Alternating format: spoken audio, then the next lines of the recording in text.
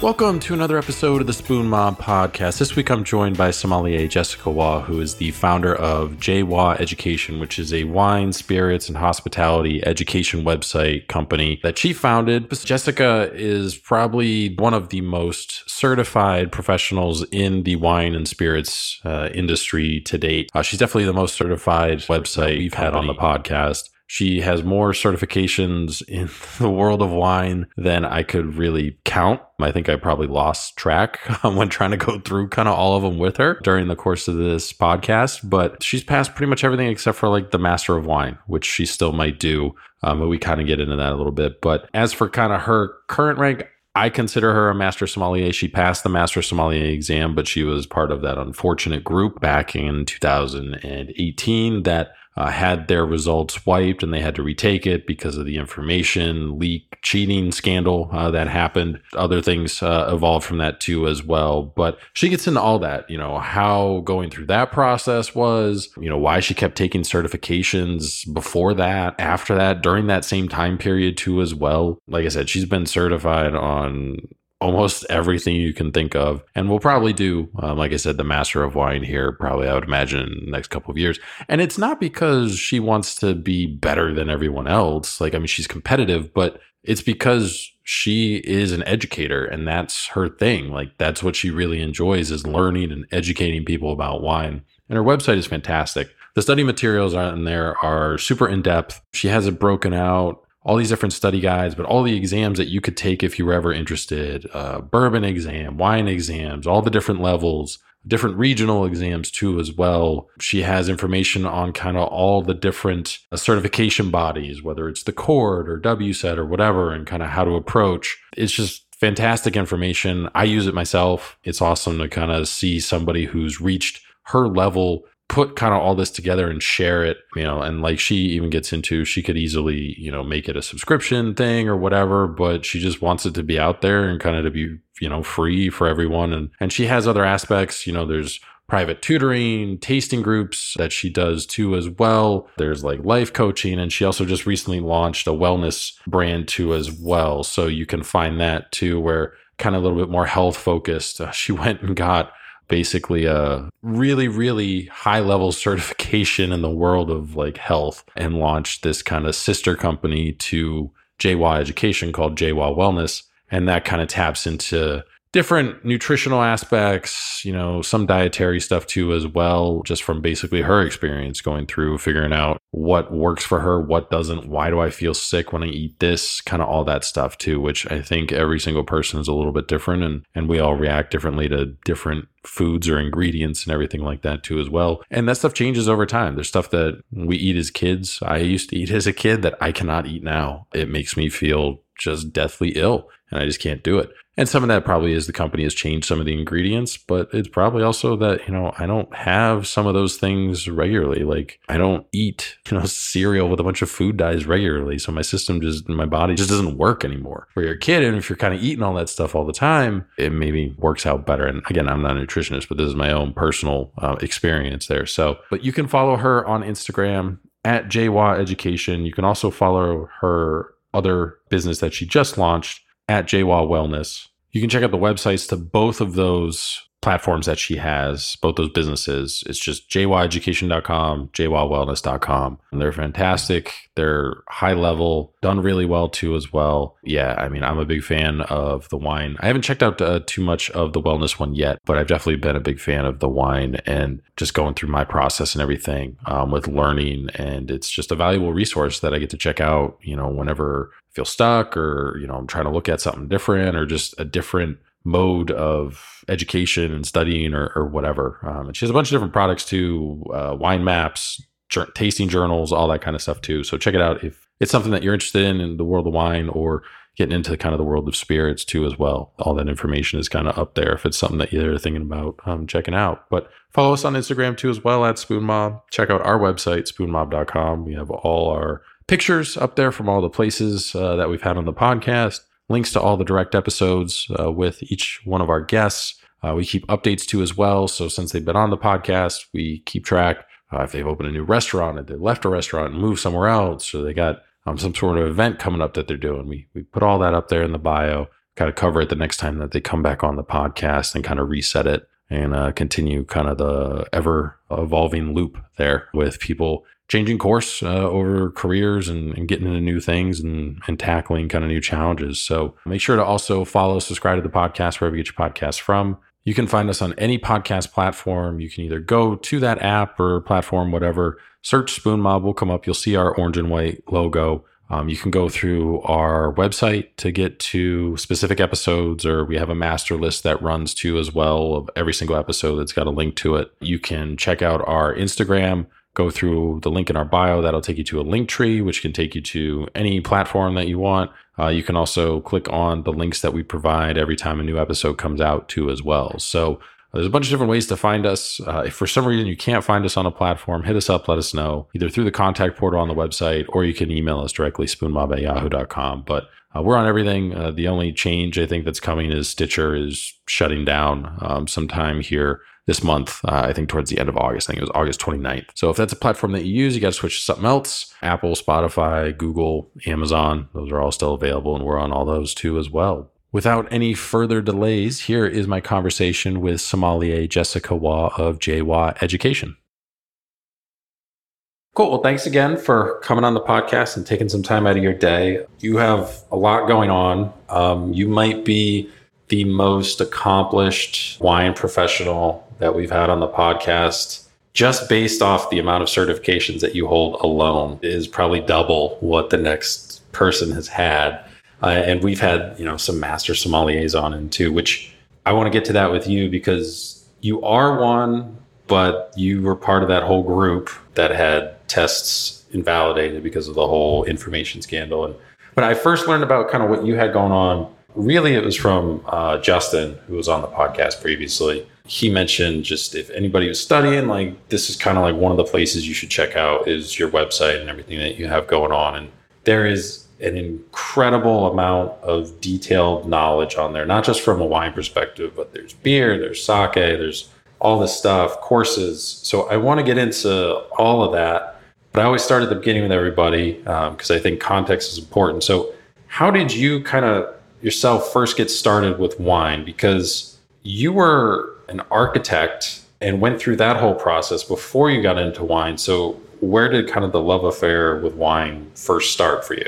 The love affair with wine first started before I was legal because I was in Italy. So in Italy, I was legal to drink, but in the US, I wasn't.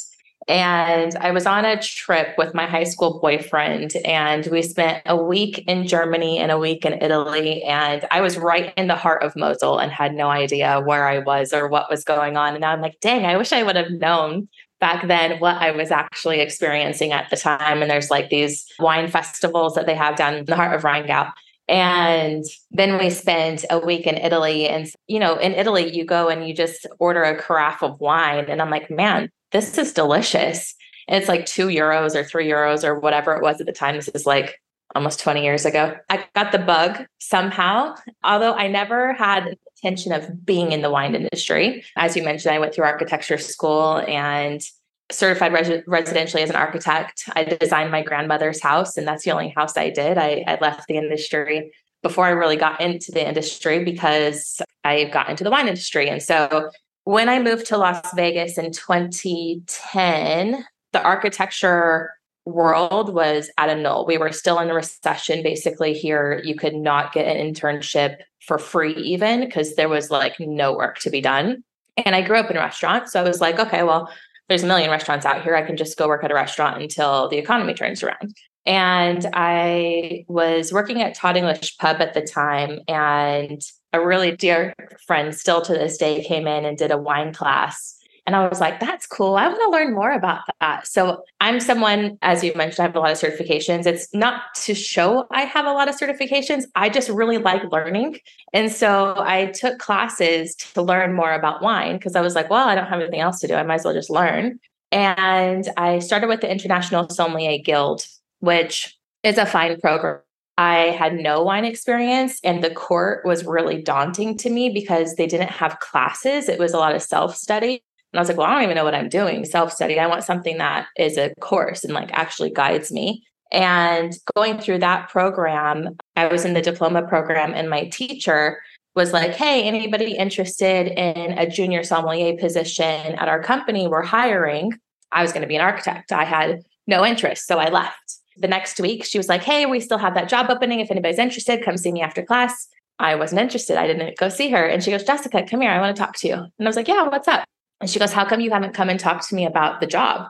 And I go, well, I mean, I think that's kind of obvious, right? I'm not interested. So I didn't come talk to you. And she goes, well, I think this would be a really good fit for you. You're already in the restaurant business. You love learning about wine. You're just doing this for fun. Why not have it be a career? I was like, well, because I'm going to be an architect. And she's like, why? And I kind of gave her a little bit of my spiel. And she's like, well, I mean, you could be a somm while you're waiting. And I was like, yeah, I mean, I guess I could. And she goes, well, you have interview Thursday, so you might want to show up. And I was like, oh, that's okay. And so I'm 22 at the time, and I go to this interview. They're asking me so many questions I had answers to. One of the most memorable questions they asked me is, what wine do you have in your fridge right now? I was 22. What wine does a 22-year-old have in their fridge? It was layer cake, which is nothing wrong with layer cake, but I mean, I don't drink it now. I mean, it's a beautiful wine to get people in the wine world about because it's very approachable, but I was super embarrassed to tell a wine person that I had layer cake in my fridge. And I felt like it was the worst interview of my life. I had no answers to a lot of the questions that they asked. And a week later, I get a phone call and they're like, hey, you're hired. When can you start? And I was like, why on earth are you hiring me? That's my worst entire life. Why would you hire me? That doesn't make any sense. And they said, we can teach you anything you need to know about wine and running a program and being a sommelier. We cannot teach personality. We cannot teach hospitality skills and people skills and things like that. So we want to hire you. And I was like, oh, well, why not? I'll just try it out. And I was working at Nine Steakhouse at the time. A very big UFC person would come into the restaurant and spend buco bucks, and then tip the staff about half of what he spent in the restaurant. And I got to try some really cool wines, happened to sell some really cool wines my first couple weeks there. And then I think it's my third or my fourth week there, they were like, well, our somm at Nove, who was my teacher, left. You can either work at Nove by yourself, which was an Italian restaurant with 400 covers coming CES, or you can stay down at Nine Steakhouse by yourself with 800 covers for CES. And I was like, those are a lot of covers in any of the places. What's this like? Like, what is Nove? And like, it's an Italian restaurant. And I was like, oh, I like Italian food. I like Italian wine. Let's try it. Let's go up there. Let's see. And it's on the 53rd, fourth floor, something like that. And so you have an incredible view of the Las Vegas Strip. I got my ass handed to me. That many covers by yourself is just nuts. And so I got totally thrown into the fire for my first week. And then my second week working in the restaurant, I had this gentleman come in. Granted, I'm 22 at the time. I'm looking at the schedule for the day. And this gentleman walks in. He's like, hi, can I speak to your sommelier? And I was like, oh, that's me. And he's like, really? And I was like, yeah, why? That's me. How can I help you? And he was like, I would like a bottle of Macedo. Do you have Macedo? And I knew the name was on my wine list, and I knew I had the 2000 vintage, and I knew it was really expensive. And I was like, yes, I do have that. Would you like to see the wine list? Because I was like, that's so expensive. Like, do you know how expensive it is? And he's like, nope, I don't need to see the wine list. I'm going to sit at the bar, bring 3 glasses over, and come open the bottle for me. And I was like, okay. It's a $2,000 bottle of wine on my wine list. I had never held anything that expensive in my entire life. I'm shaking because I'm so scared. The last thing you want to do is shake up a bottle of wine that you're trying to decant. And I get over there and it's terrible. I'm shaking so bad. And he's like, have you done this before? And I was like, I have, but I've never done it with something so expensive. And I'm just really scared. I don't want to hurt your wine. And he was like, well, maybe you should stop shaking it then. And I was like, okay, I'm really trying. And so I put it on the bar. And I'm trying to open the bottle and I'm still shaking so bad. And he goes, here, give it to me. He opens the bottle. He pours him a little taste. He pours a glass that is way larger than you should ever pour a glass of wine. And he leaves the third glass empty. And he hands me the really, really full glass of wine. He goes, thank you, go away. And I was like, I don't think I can have that. And he goes, yes, you can. Just take it, go. And I was like, and I'm like so nervous already and I didn't know what to do. And so I called my boss downstairs and I was like, this guy just gave me a giant glass of Macedo. Can I have it? Like, what do I do? And he goes, how did you sell the Macedo? I was like, I didn't sell it. He just came in and wanted it. And I didn't open it very well. So he opened it. I was like, I didn't do my job at all, but he gave me a really big glass of wine. Am I allowed to have it? And he goes, yeah, it's fine. So I had it sitting in the cellar. And every single time I went in to grab a bottle of wine to serve, I would smell it and take a very small sip. And I got to see how over the course of about 6 hour shift or so, this wine evolved in the glass. And that was my hook. I was done after that. Then I just started learning and exploring and got into teaching, and, the rest is history. With your career that came before in architecture, how difficult, how challenging is it to go through all that schooling? Similar to going to law school, it's similar to going to med school, because becoming an architect isn't an easy thing, but I just don't think people really understand what all goes into it. I wouldn't say it's hard like medical school or law school or anything like that. There's no like huge exams you're having to pass or anything like that, but it is a lot of math, science based. There's a lot of learning that architects create things that can't be built. And so it's a lot of working with other people to learn how to really build things and how to use your mind in a way that creates structurally sound dynamics. And if I was in commercial, it would have been a much more daunting feat for sure, but residential is not too bad. I might be making this sound easier than it is, but it wasn't as hard as a medical degree or a law degree or something like that. When you kind of get into wine and you're working at this restaurant by yourself, 800 covers, how many tables of that are you visiting? Are you visiting all of them to see if they want wine, or are the waiters, waitresses, servers, they're going through the motions, and then it's, if they want to order wine, then you're coming over? So like, are you visiting half the tables per night? I just love talking to people. So I probably touch more tables than I maybe needed to, because I would talk to tables that didn't even have wine. But maybe over the course of the entire night, you're maybe touching a third. And if a table is ordering something like they know they're coming in, I want silver oak, I want Camus, I want duckhorn, I want the things that just sell themselves, I'm having the server do the opening and the selling of that, because that table doesn't need a som. That table just needs someone who can open the wine. And so I would focus more, and luckily I had amazing staff that could open bottles and could talk about the easy to sell wines for sure. Where I wanted to come into play is like really having an experience for the guest and food and wine pairings, which is my absolute favorite thing to do. And just giving them an actual experience for the person who wanted to have a food and wine journey for that night.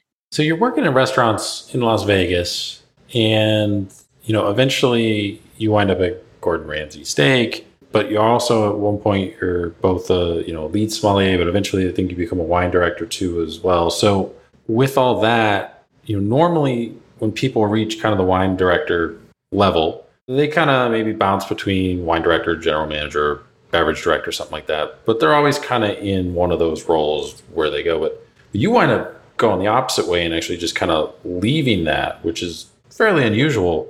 Was that a conscious decision on your part? Did it just kind of work out that way? Did you not really want to be in restaurants anymore after going through it for a few years? Like, what kind of led to that? My career is a little weird. So my first wine gig working for the Palms Hotel and Casino, I was the junior somm to start with. And then within about 6 months, I became the wine director. And at the same time becoming the wine director, I also became the acting GM.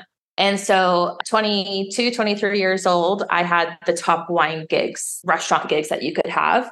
And I was like, I'm not learning anything besides learning from my mistakes, because it was just me. There was a wine director downstairs that I could reach out to and like have him help, but we're in two separate restaurants on basically two different parts of the casino. You just don't have each other. And I had been a server at Orioles Las Vegas at Mandalay Bay. I had always wanted to be a somm there, but the turnover was like null. And I got really fortunate in creating a good group of camaraderie with who was there. So when they had a position open up, they said, hey, we have a position open up. If you're interested, you would be the runner and you would be maybe somming a little bit, but your focus would be running.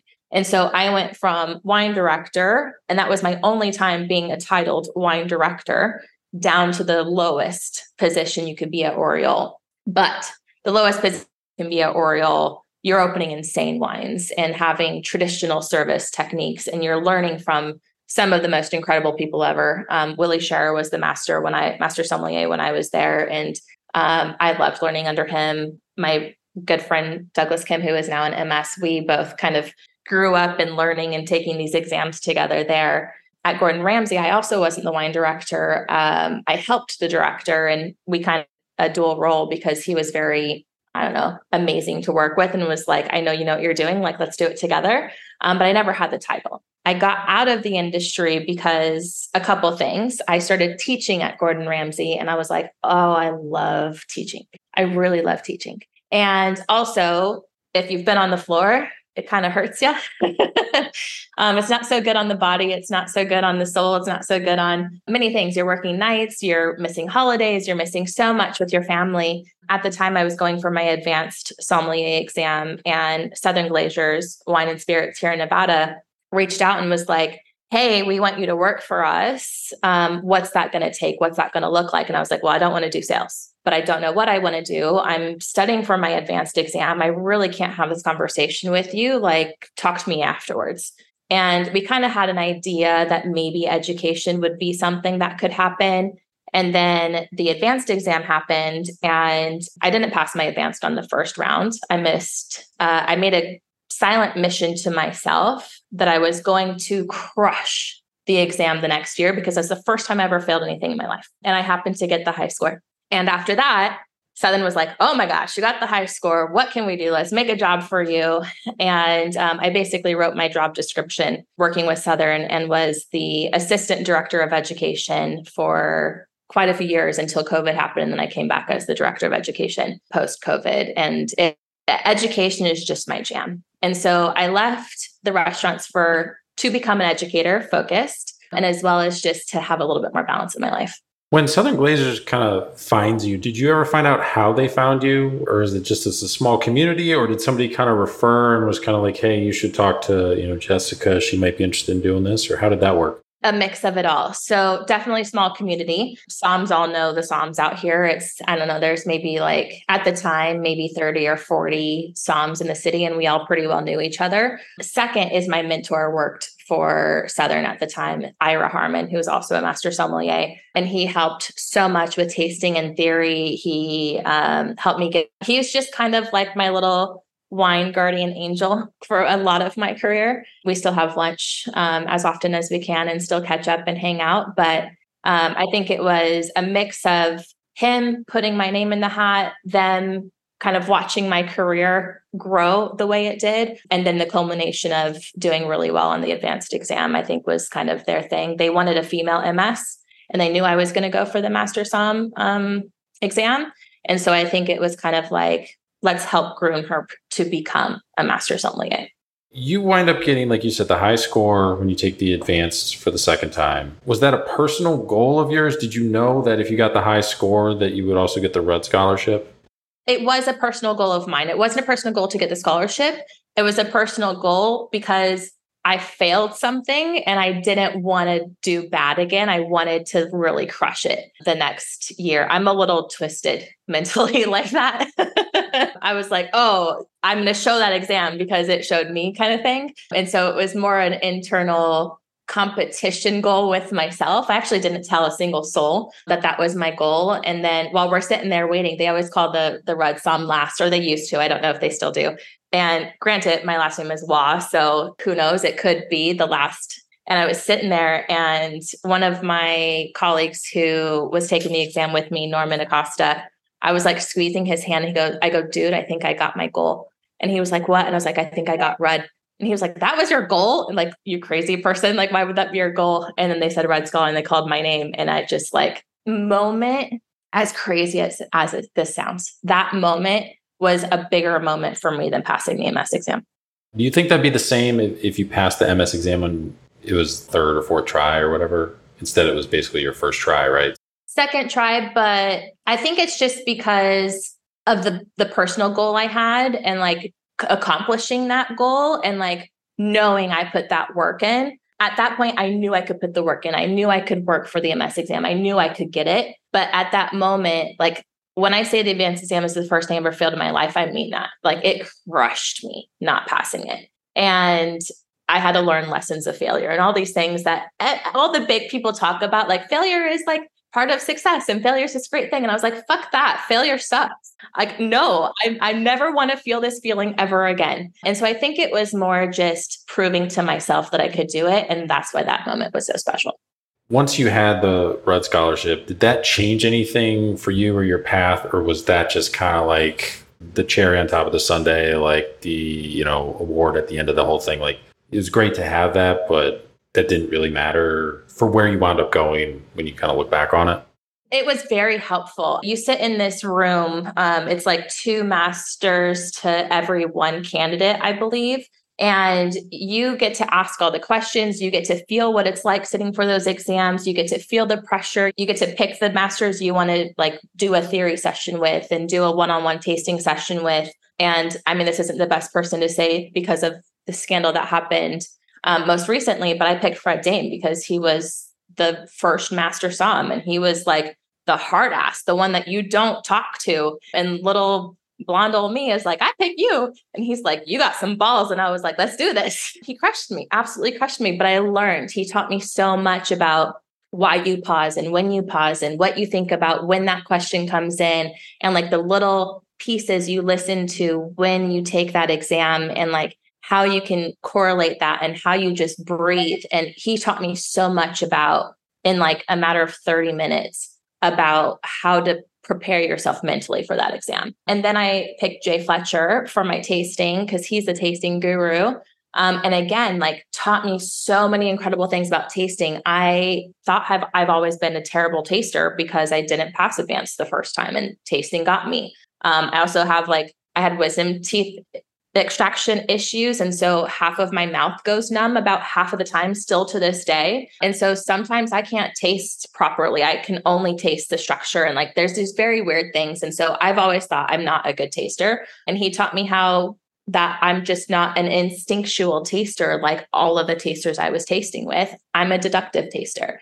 And knowing that that's a thing. And that's actually a lot of cases because it's like, this is now a math equation. It's not this like magic trick that you do, or you just put your nose in a glass and you know what it is. We have amazing tasters in Vegas and they are for the majority instinctual tasters. So I could never put my nose in a glass and say, this is such and such wine. I could never do that. And so I always thought I just wasn't a good taster until I tasted with him. And I learned, I was like, oh, okay, I'm good. I just do it differently than a lot of everybody else does. The way I teach tasting, I focus on teaching deductive methods. Instead of blind tasting, I call it deductive tasting. And there's a lot of science behind a lot of it, which I think is important as well. And then at the time I met who became my partner. And for 5 years of my life, because I went to this program, I had a great relationship with a really cool person who's still a very dear friend of mine. And you got to meet a few months ago. When you are getting ready for your master and you take it once, but you're gonna have to work out the timeline because it gets there's a lot going on in this 2016 to 2018 window. Because so 2017, you wind up becoming an advanced sake professional. You also start Southern Glazer's Academy of Sake and Fine Service. The year after that, 2018, you've taken past the master. You also take WSET level 2 in spirits, WSET level 3 wine educator. Starting with kind of the sake, what led you down that path and wanting to not just get a certification in that, but then you create this essentially a platform that didn't exist too as well. How did all that happen? When I was preparing for advanced, I did the Shen competition, the Young Sommelier competition that the Shen de Rôtisseurs, I don't say that properly, because I don't speak French, but they do this really cool competition for anybody under 30. I went just after passing my certified. For the first time, I won regionals, and then I went to nationals. Yes, I have that right. I was there, and the people I was going against, most of them had sat for masters at least once. And I was like, oh, I'm out of my league. but I'm going to learn something. So here we go. And in the service aspect, there's like 4 different tables that you visit and you have a service experience. And I love service. However, I know when I don't know things, and I'm not a bullshitter. I'm very straightforward. I'm very blunt. And I get to this table and I can still picture it in my head. There's Christopher Bates, who's a master sommelier, sitting here. And he was like, this table is the sake and beer table. And I was like, fuck, I didn't know anything about sake. Beer, I could handle my own in beer. I grew up in Colorado. We're a beer country. But sake, I didn't know anything. I couldn't even name a producer. And he was like, okay. And he started asking these sake questions. And I knew the basics is how it was made. So I answered those. And then he's like, we're going to have such and such dish. What sake do you recommend? And I go, I'm so sorry. We don't carry sake in this restaurant. And he was like, what? And I was like, nope, we don't carry any. And he goes, so I shouldn't ask you any more sake questions? And I was like, nope. And he goes, okay, so I guess we're moving on to beer. And I was like, yeah, I got you. Let's go beer. And at the end, he came over after the service and he goes, girl, you got some balls. Why would you ever say that? And I was like, because I didn't know any sake producers. And he's like, it's sake. It's a whole other language. You could have just made something up. And I was like, I don't bullshit. And he's like, clearly, but learn to bullshit. Like, this is how this world works. And I was like, yeah, I don't like that. I don't want to learn to bullshit. And he's like, so we gave you points for having balls to just be like, nope, we don't carry sake. He's like, no one has ever done that ever. Don't do that again. Go work on your sake knowledge. And I was like, yep. And again, this was something that I didn't want to ever look like I couldn't do something. So I went full force into getting sake knowledge. And I did John Gottner's level 1 here in Vegas. And then I did his advanced sake professional in Japan, did the WSET 3 sake as well, and became an educator for WSET for sake. And then as I was researching and trying to find more information about sake, it's still kind of hit or miss. There's some website resources that have some information. There's some books, but like they only have this much information or only focus on this niche of sake production. And so I was like, you know what, this is silly. Like, I just want one place where I can have all the sake knowledge that I need. And I used, I don't even know, 15 or 20 different resources. All my resources are listed in the sake guides. And I was like, I'm just going to create this really cool, half of it is beginner and half of it is as geeky can get. Because I really love the geeky side of things. It took me quite a few months to put it together, but I launched that, I think it was in 2021 that I launched that. And so I still think to this day, it is the most inclusive, like one-stop shop for everything you could want to know about sake. And that was really part selfish because I didn't want to have to keep going to like all these different books to find the answers of things.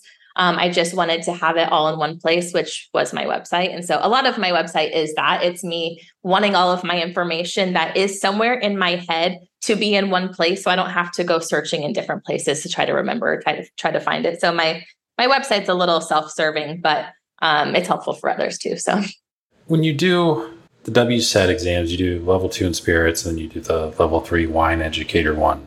Were you doing that in preparation of taking the master? Again, like this was another way that I could kind of study and prepare, or was that kind of the start of going away from kind of the court and really pushing into the education side of things? Or was it both?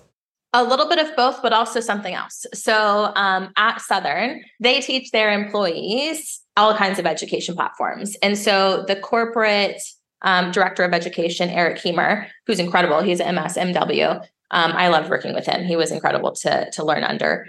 He was like, I want all of our educators to be WSET educator certified so we can teach our own staff all the program. I was like, dude, I'm sitting for masters. Like, can I wait until after I finish? He's like, no, it'll be helpful for you. Just do it all at once. And I was like, okay. And so we had a really abridged version. And I think it's like a 20-week program or something like that you normally do. We did the program in 7 weeks. It was one of the hardest exams I've ever taken because it's not the way that I have been programmed to take exams, because the WSET, once you get to level 3, it's a ton of essay writing. And it is essay writing to a company that is a British company. And they don't speak the way we speak in America. And they say brief, and brief means in America, like, give me 5 words. Brief in the world of like Britain WSET is like, give me a paragraph.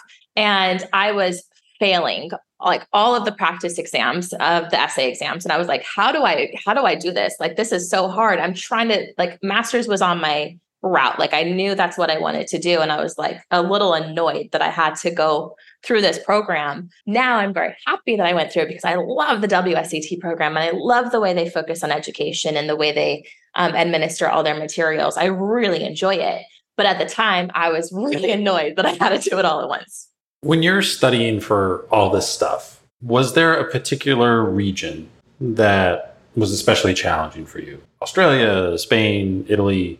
It's the one that is sacrilege to say as a somm.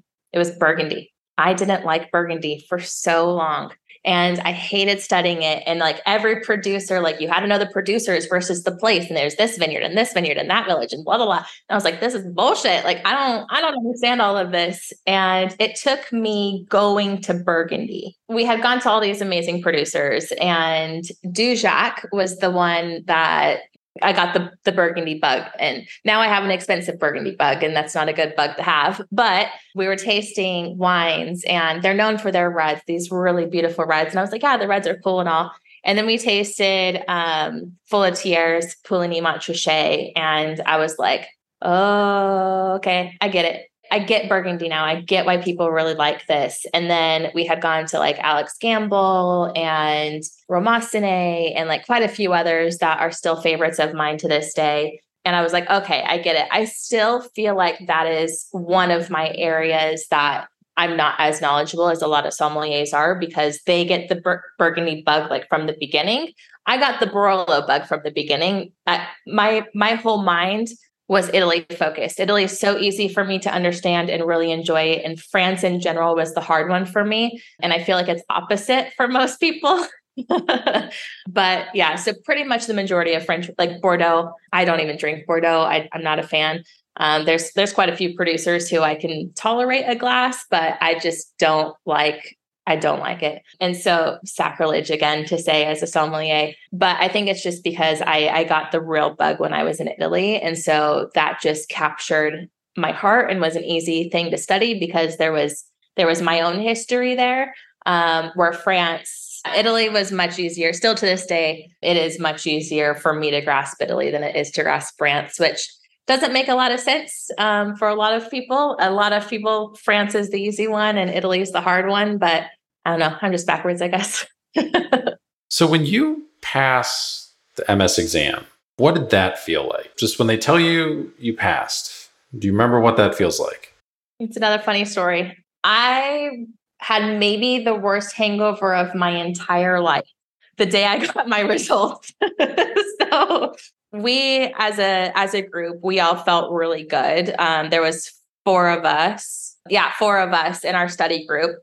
3 of us who passed in 2018, and the last person was in 2019. And we all just felt really good about the exam. And we were like, let's let loose. Let's hang out. Like, we're done. We ended the night with shots of chartreuse. That's where everything went wrong. After however many bottles of wine, however many beers and whatever it was. And so I was feeling not tip-top shape the day I got the results. And so we all go into our, little areas where we get our results. The person who's giving me my results was a colleague previously from Vegas. And so it was really cool that he got to give me my results. He just kept looking to the side. And I was like, what the heck are you looking at? And Justin was getting his results at the same time. And he just kept looking at him and kept looking at him. And finally, when Justin left, he was like, okay, so my tasting, I had gone back and changed one of my wines in the last 30 seconds of tasting. And you do not do that. But I knew I got it wrong. I knew I needed to go back and change it. I sped through tasting as fast as I possibly could and then went back and changed the wine to what I figured to be in my mind to be the right wine. And he goes, why on earth would you ever think in the last 30 seconds of your Master Sommelier tasting exam, you should go back and change wine? You changed your wine answer at the last second. Yep, I changed my wine answer at the last second, which is something you're not supposed to do. Unless you change it from wrong to right and you pass your exam, then you're supposed to do it. And so, yeah, it was an interesting experience for sure. It was really bittersweet because not everyone in my study group passed. And that was hard. It's hard to celebrate yourself when we're not all celebrating together. And there's like this lunch that you do afterwards. And my partner couldn't come. And I was like, this sucks. Like, I don't want to be here. Like, I want to celebrate with people I love and I enjoy. And it was really bittersweet. And then on top of it, I was hungover as all get out. So like I threw up after my exam, after the results. On the way to the lunch, I had to have them pull the car over to throw up because it was not good. There's this it looks like this really like ethereal, great picture of me like smiling with the sun shining on me with the pin there. And like I'm holding my stomach and it looks like this great, and I'm literally going, don't throw up, don't throw up, don't throw up, don't throw up, is what's in my head. But it looks like this beautiful picture that Melissa Monosoff took. And she was like, this is the best picture. And I was like, yeah, I'm trying not to throw up. When people are getting the results, did you ever like have this weird feeling, like notice a lot more people were passing than normal and just kind of like, what's going on here? No, there was a lot of people who passed that year, but the interesting thing that I don't think was really spoken too much about in the press is that the majority of the people who passed, this was like their fifth or their sixth time. I mean, at that point, you have a higher percentage of passing because you're used to the exam. You're more prepared, you would hope, you're more prepared for it every time you go. There was only a few of us that were like newbies who passed the exam. I think I'm actually really curious what take it was for everybody now that I think about that, because I don't know overall as a whole, but most of the people funny enough, some of the people I passed were some of the people I did the competition with back in 2012 or 14 or something like that, when I was like a newly certified, and I passed the same year that they did. So it's very interesting how some people get through the program quickly and some people, it takes a little bit of extra work to get through the program. So when they decide to invalidate everybody's test scores from that year because of the information leaking out or what happened, how did you find out? Was it like an email? Was it a phone call? Was it word of mouth? And you're like, maybe nobody's going to reach out to me. Like, yeah, I could. For me, it was a phone call. Virginia Phillips was the one who called me. She was like, hey, Jessica, I'm walking out the door, garage door opening, getting in a car to go mentor a tasting group for the advanced exam. I'm busy mode. I got to go somewhere. And I was like, yeah, no problem. Like, I understand shit happens. I'll take it again. Like, I wasn't even thinking. She was like, oh, you don't want to talk about this more? And I was like, I'm literally on my way to go mentor a group. I don't have time to talk about this right now. If I need to, I'll call you back, but I get it.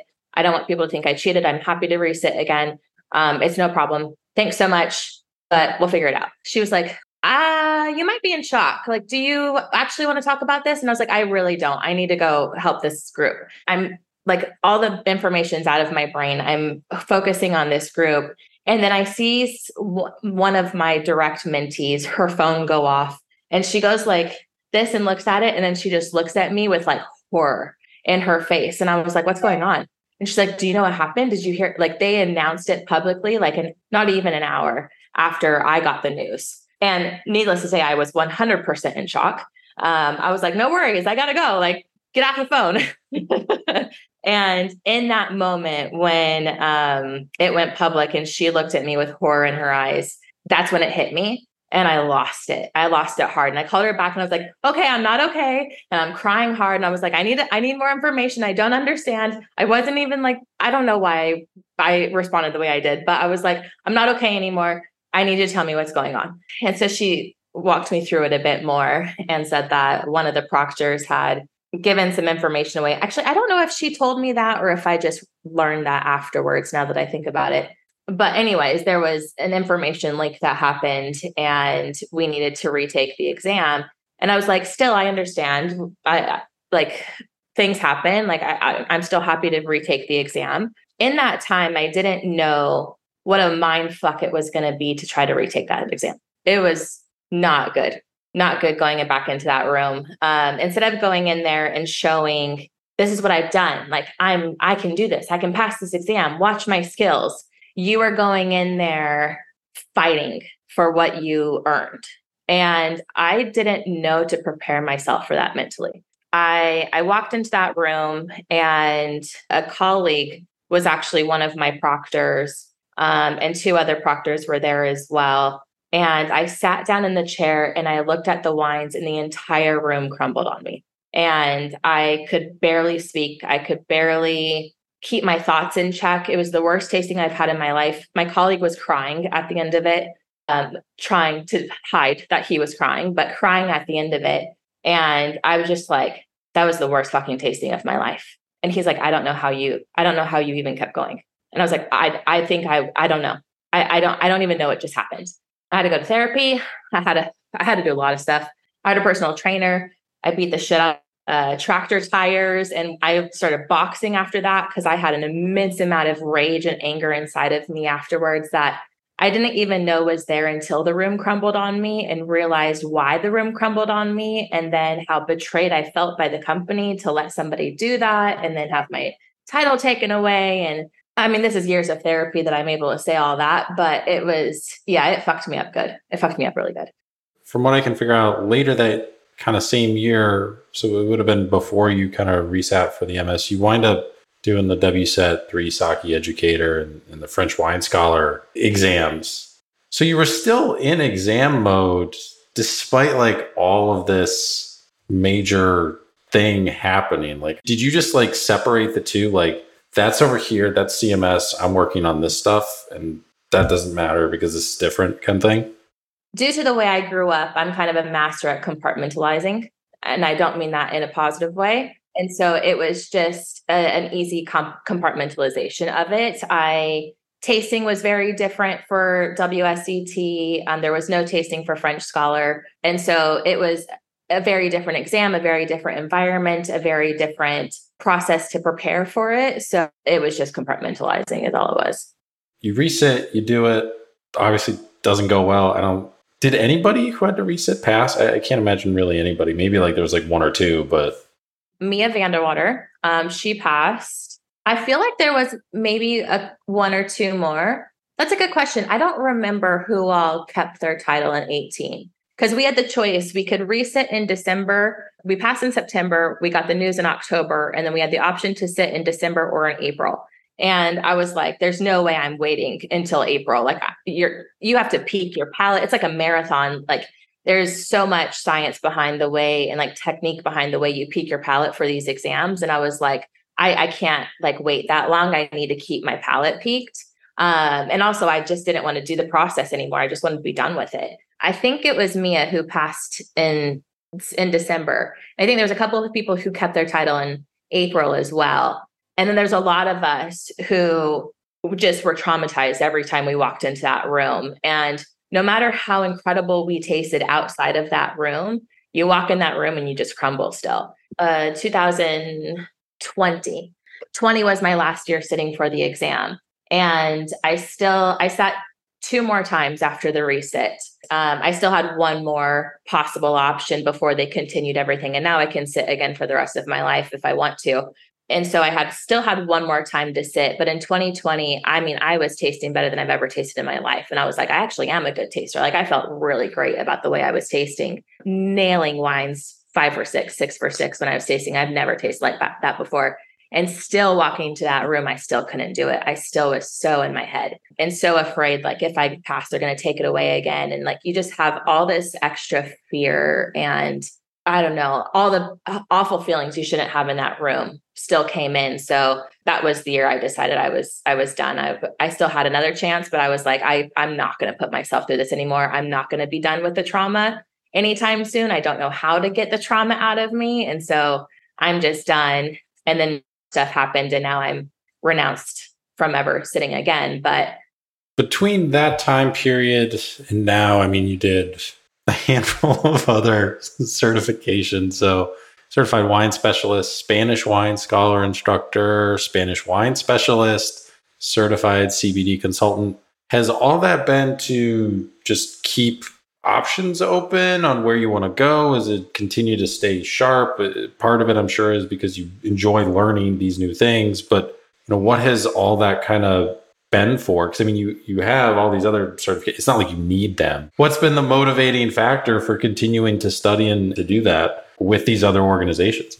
That's a good question. That's a really good question. It's a multitude of things. One is I really like seeing how other people proctor information and administer their way, because everybody teaches differently and everybody focuses on different things. And I really enjoy, like, for instance, I passed French wine scholar after passing MS theory. If I didn't actually study the material for French wine scholar, I don't know if I would have passed the exam, because some of the stuff they focus on was not important for me to know for MS theory. Each has their own niche that they have, and each their own deep dive that they do. For me, I think it makes you a more well-rounded educator by having taken all these different certifications. It allows you to give the information to your students in more of a balanced, well-rounded way than a focused way for a specific exam. Now that I don't mentor directly for specific exams, I mean, if you're studying for a master, I'm going to help you pass masters, but I don't teach directly towards one program anymore. I teach as a whole, and you can take that as you need for whatever program you're studying. And so I like having all those different aspects come into play so I can create an even more well-rounded program for my students. Are there any certifications left that you want to do or you feel that you need to do to continue to round out your platform? I still would like to do Italian wine scholar. I have the books and I started the program, but that was when I was leaving Southern and starting my company. So I didn't make the time to do it, but I would like to finish that program. And I still teeter-totter on Master of Wine. My goal when I was in my 20s was to be an MSMW. That program is not totally different. You're not sitting in front of three people for, a verbal examination, but it's still a tasting examination. And I'm still teetering if I want to do a tasting examination ever again. Theory exams I can do. It doesn't trigger any trauma or anything like that. Service as well is fine. It's just the tasting part that still triggers some trauma. So I've been teetering. Maybe in 5 or 10 more years, maybe I'll think back at it. But at this moment, I think I'm good for the moment. What do you do with all the certifications, like the paper that they give you? Like some come with pins and obviously, but are they in a box? Is there a giant wall in your house with like all of them framed on there, or like an office space? What'd you do with them? I have them all in certificate presenters, but they're all actually just sitting on my desk in a pile. They're not actually displayed anywhere. That's funny. Yeah, I put them in presenters not that long ago, but I haven't actually displayed them or done anything with them. Backtracking just a little bit though, when all this is going on, you're doing all your certification stuff too. September 2020 is when you officially launched JWaugh Education. So, which is your company, your education platform that you have that's still going to this day. Do you remember when you first had the idea to create this? Because like you mentioned, it's a culmination of a lot of your study materials and stuff that you wanted. And there's kind of high level overview and there's the real nerdy stuff too as well. But do you remember when you had that kind of epiphany, like, hold on, if I organize this and compile this in a certain way, this could be really beneficial, not just to myself, but also to people that are in this field too as well. Like, do you remember where you were, like when that thought happened? I don't know if I could credit the idea as mine. I had a lot of peers and a lot of mentees ask me to do it for a really long time. And what they actually asked for was a book. And I was like, as soon as I print this, it's really going to be out of date. And so I didn't want to do a book. Wine law changes so much. Like I can't even keep the website up to date as quickly as wine law changes. I was like, it doesn't make sense to do a book. It initially happened because I had there's a picture somewhere. It's probably on one of my social medias. I printed out all of my study guides that are going up onto the site. And it was like a stack like this thick. So for audio, you're looking at like close to a foot, a stack of study guides that I had wire bound and everything so I could go through them. I'm someone who likes a tangible material, not a screen. It's hard for me to learn on a screen. My eyes hurt reading on a screen. And so I printed them all out and I took a picture and was more just like, oh my gosh, look how much this is, not let me sell this to you. And I had so many people be like, oh my God, where can I get that? Can I buy it? Like, what are you doing with it? What's going on? And it like created this buzz. And I was like, oh, I don't know. And then during COVID, it was in March or May, I don't remember, when I was furloughed from Southern at the time because of COVID. And I was like, I'm education. It is not likely I'm going to get brought back. I need to start thinking about what I'm going to do instead. Insane hours putting together this website. I mean, you've seen how in-depth it is. I did that in like a matter of months, put all that together, and then launched in September and was like, okay, my study guides that everybody was asking for, it's kind of basically this website. And I dove hard into building the sake side first because sake isn't ever changing like wine is. It's a lot less dense than wine is. And so I was like, I knew I can get that side finished. And so the sake side is 100% complete.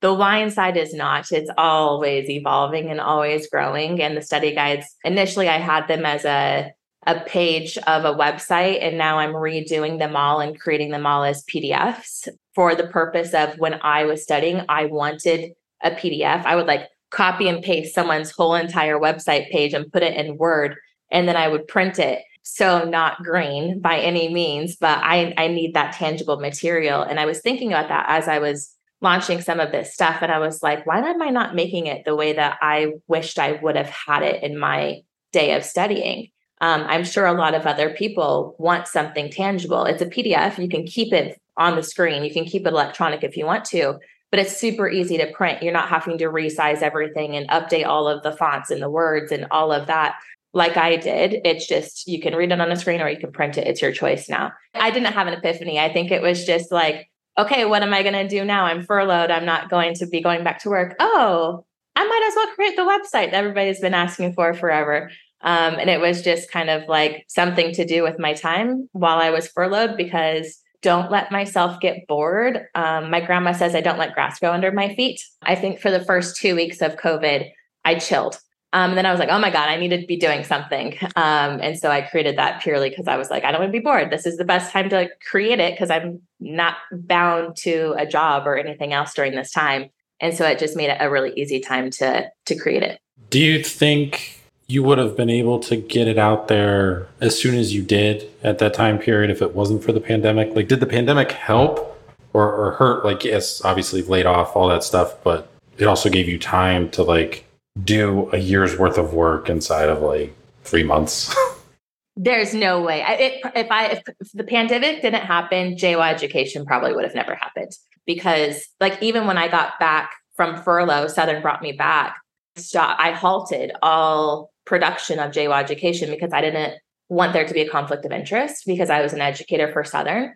And so the progress that you see on this site is really not much different than it was in 2021, because I didn't want to start building a whole bunch of stuff while I was working for Southern, just for my own inner morality. I don't know, the way of thinking. So it's only been growing again since I left Southern in October of 2022. And now I've been focusing on it quite a bit more and building it out again. But there's only really probably less than a year of work technically in that site. And so there's still much more to be built for it.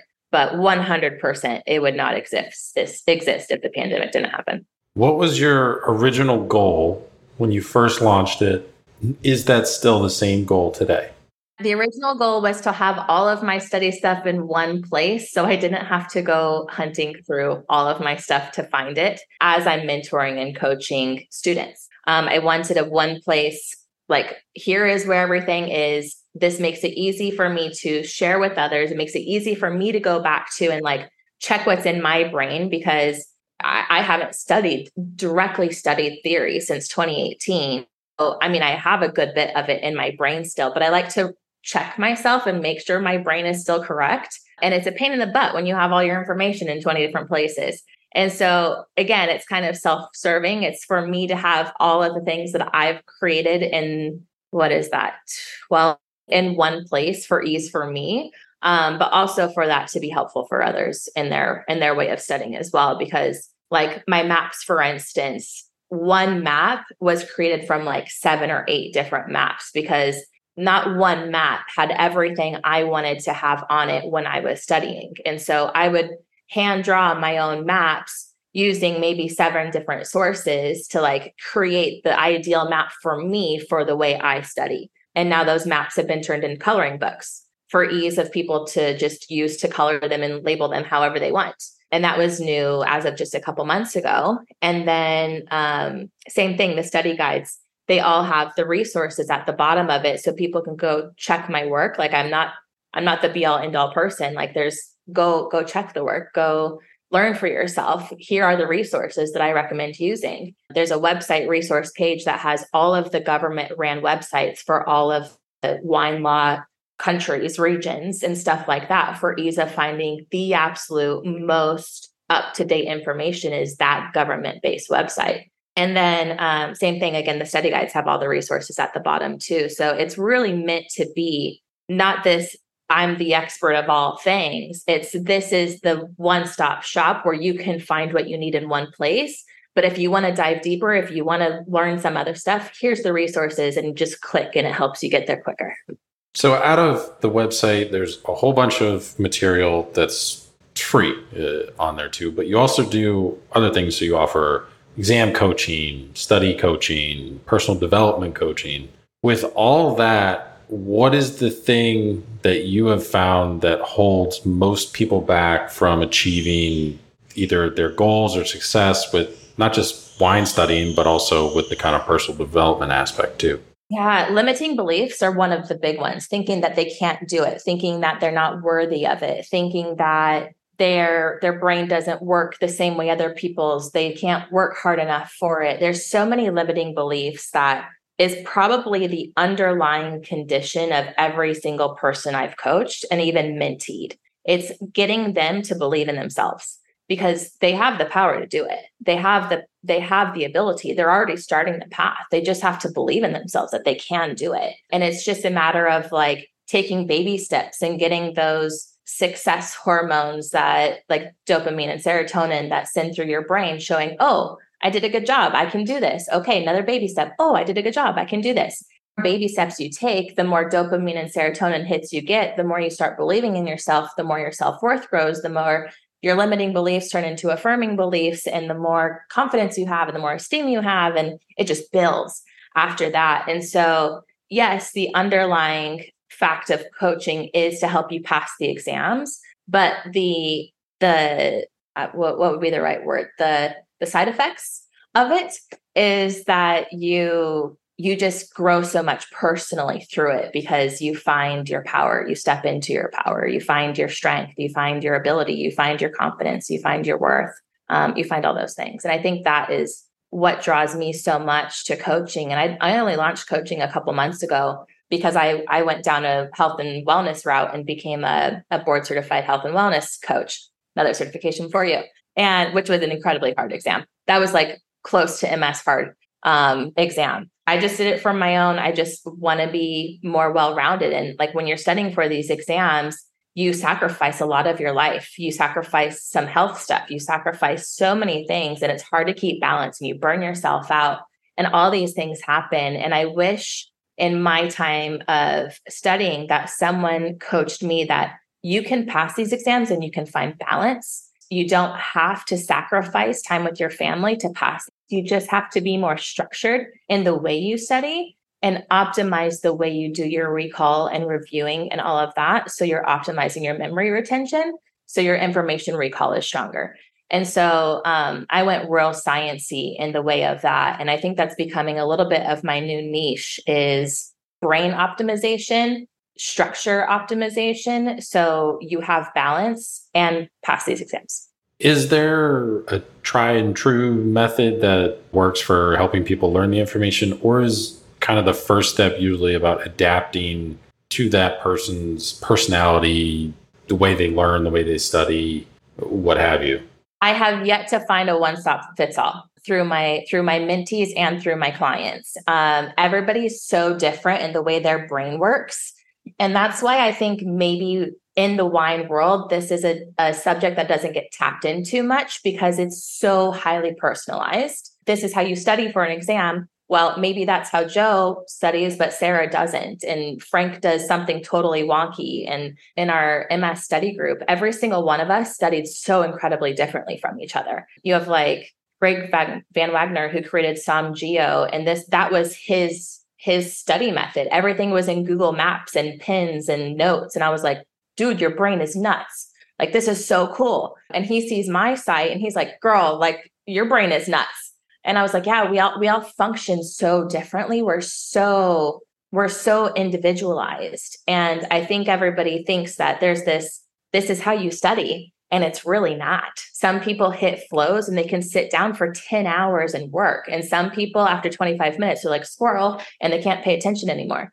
And so it's just finding what works for each person and helping them experiment to realize that they're totally capable. They just don't have to do what everybody else does. They need to find what works best for them. On the website, abundance of resources. There's a list of wine books, a bunch of study materials, like you said, the wine maps, wine journals, there's a little online shop with some wine tools, stuff like that. But there's also a section that you have that has pretty much every available certification that a single person could want to probably explore within kind of the hospitality, food and beverage industry. So at least on the beverage side, every corresponding level is listed out, if it's beginner or intro or expert and all that stuff.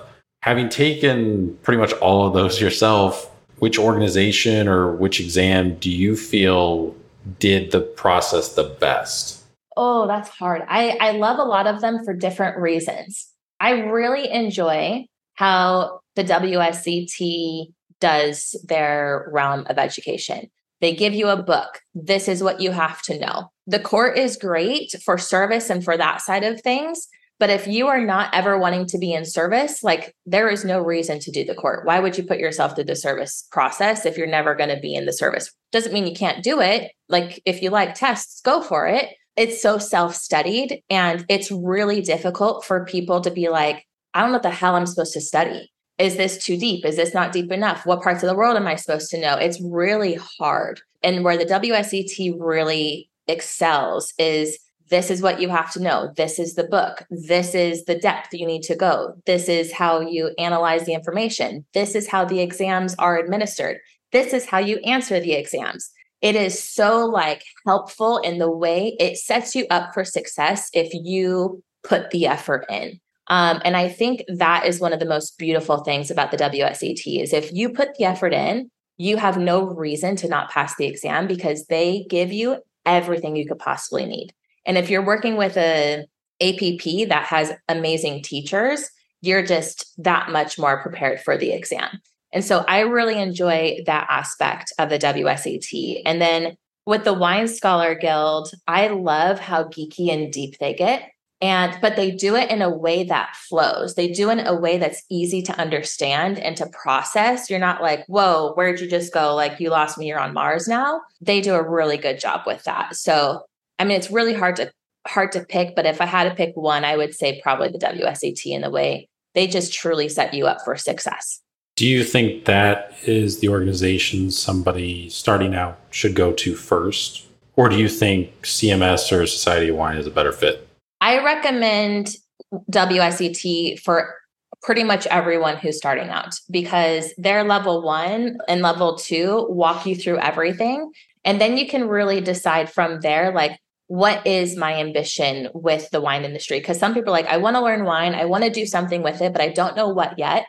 And so usually by the time they finish level 2, they've got kind of an idea of what's exciting for them. And once you hit level 2, you're pretty well set up to go into the court and feel very comfortable and feel not like you're, just wading in a huge ocean and going, oh my God, I just don't even know how to swim right now. It sets you up for a lot of success. So I really like level 1 and level 2 specifically for anybody who's like, I like wine. I want to learn more, but I don't know what.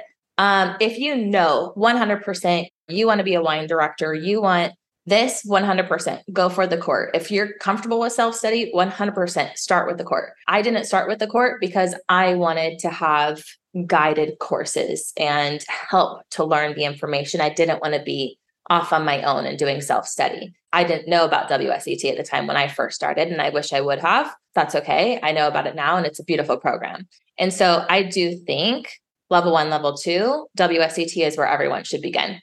They break everything down so easily and focus on really the important aspects of the wine world and gives you a really strong foundation.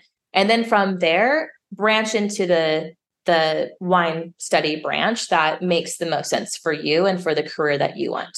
If you want to be a wine blogger, all those kinds of things, MW's your route. And the WSET is the process to get to MW. If you want to be an educator, sure. I'm sure Society of Wine Educators is great for that. I've only been through one of their programs. You don't have to, obviously I'm an educator and I haven't gone through their program. So you don't have to go through programs to be an educator by any means. I've heard great things about their programs. I just haven't taken the time to really dive into all of them.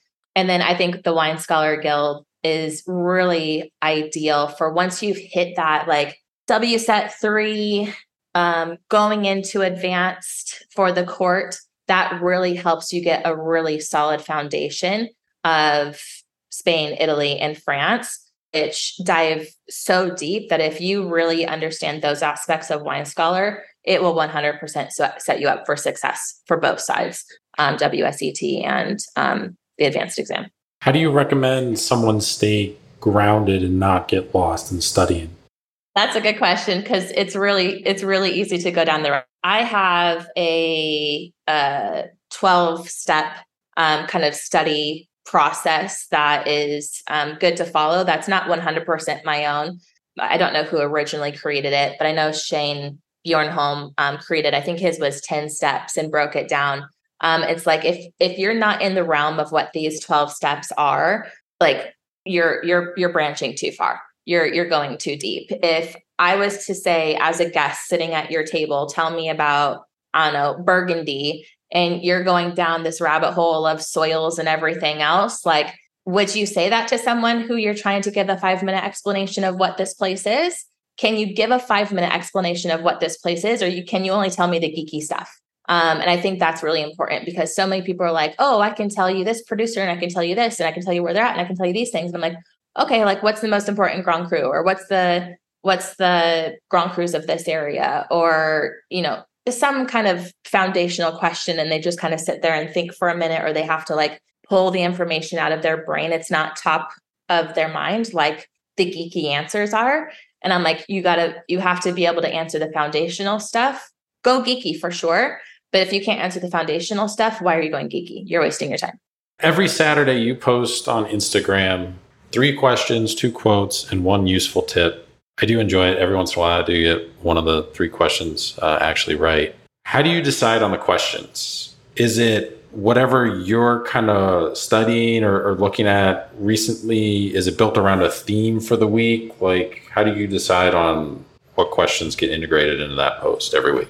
That's a really good question. So I have an immense amount of practice exams that I built for when I was studying with my study group. We would all do exams with each other. And it would be a 100 question, 75 to 100 question exam that we would all give each other to build our stamina up for the exam, because for the MS exam specifically, because to do a 75 to 100 question exam verbally is exhausting to the brain and to the body and to so many things. So if you're not building the stamina for it, the exam can wipe you out like really easily. And it sets you up for like the roller coaster that the exam gives you. Like there'll be like softball questions to make you feel good, and there'll be like super hard questions. And so it's like, it really helps you build your stamina as a whole. And so I still have all of those. And so I just go back through and I'm like, which questions should I pick? And I'll just like click on one exam, and then I have them highlighted, the ones that I've used, so I don't use them again. But it's just going, oh, I like that question today. There's no theme or exciting answer behind that. So you've studied a lot of stuff, explored a lot of stuff. What wine region or style do you find yourself gravitating towards the most? You know, every somm has that one region that that was it for them. Like, that's my favorite region. They still go back to it. It's still probably 50% of what they drink when they drink wine. What is that for you? There is one wine that got me into this industry. And when I first tasted it, the person who gave it to me was like, you are meant to be a somm. And I had no plan on being in this industry. And so when I worked at the Blue Star, which doesn't exist anymore, back in Colorado Springs, the sommelier would always let me taste wines, and he'd have me taste all these American wines. And I'm not a New World wine drinker. There are some that I do enjoy, but I don't like high alcohol wines. I want something that is balanced and not going to give me like a sugar hangover the next day, because I'm sensitive to that. Not saying New World wines are bad by any means. They're just not all of them are for me. Finally, one day he was like, okay, I'm going to like give you something that no person on this planet's going to like for their first wine, but I cannot find a wine you like. So we're just going to do something weird. And I was like, okay, whatever. And so he puts the wine down in front of me and I taste it. And I was like, huh, interesting. And I tasted it again. And I was like, I think I like this one. And it was a Barolo. To this day, I literally have a Nebula leaf tattoo on my wrist, to remind myself of how I got into this industry, to remind myself to be humble. This is my pouring hand. So it's always that reminder, like, you are in the service industry. You are here to be humble. You are here to help others. You are here to give an experience, and to remind myself of where I came from. This literally was not a plan in my life, and it's something that came into my life. And it's a beautiful journey. It's a little rough for some parts of it, but it's a beautiful journey. And I wouldn't be who I am today if I hadn't gone through the journey. Nebbiolo, hands down, is my favorite grape. Barolo is very, very up there in my favorite region. I don't drink it a ton as it is higher alcohol and it's a very abrasive grape. A new region that I actually just got to visit in April that is like my new, I don't know, crack something. I don't know what you would say. What's the proper way to say that? But I am just all about it right now. It's Bierzo in Spain. I had no idea how beautiful it was there, how unique it was there, how incredible the producers are there, how stylistically different the producers are there. It's like Burgundy of Spain, and I had no clue. And so I'm like geeking out on Bierzo wines right now. But to like hold true to my soul, Barolo. When you go out to dinner, are you able to just enjoy yourself, or do you compulsively check the wine list to see what they have? I don't actually. I don't even like looking at the wine list. I prefer to go to a place where sometimes I hope they don't know me, so I can just have an experience. You're out and people see you. They want to like wine and dine you and give you this whole experience. And sometimes you're like, dude, I just want a glass of wine and a salad or something like that. And so sometimes I actually don't go out that often anymore. I eat home more than I go out. But when I do go out, I like to go to places where I know the som knows what they're doing. And I can just be like, hey, this is what I'm having. I don't want to think these are the things I don't like. Ball's in your court, like do your job. I want them to have the ability to just like show what they do and enjoy what they do. And I get like the coolest experiences for it and get introduced to wines that I've never heard of, styles that I'm like, why would you do that? And then I taste them like, dang, okay, that's good. Thanks for bringing it over.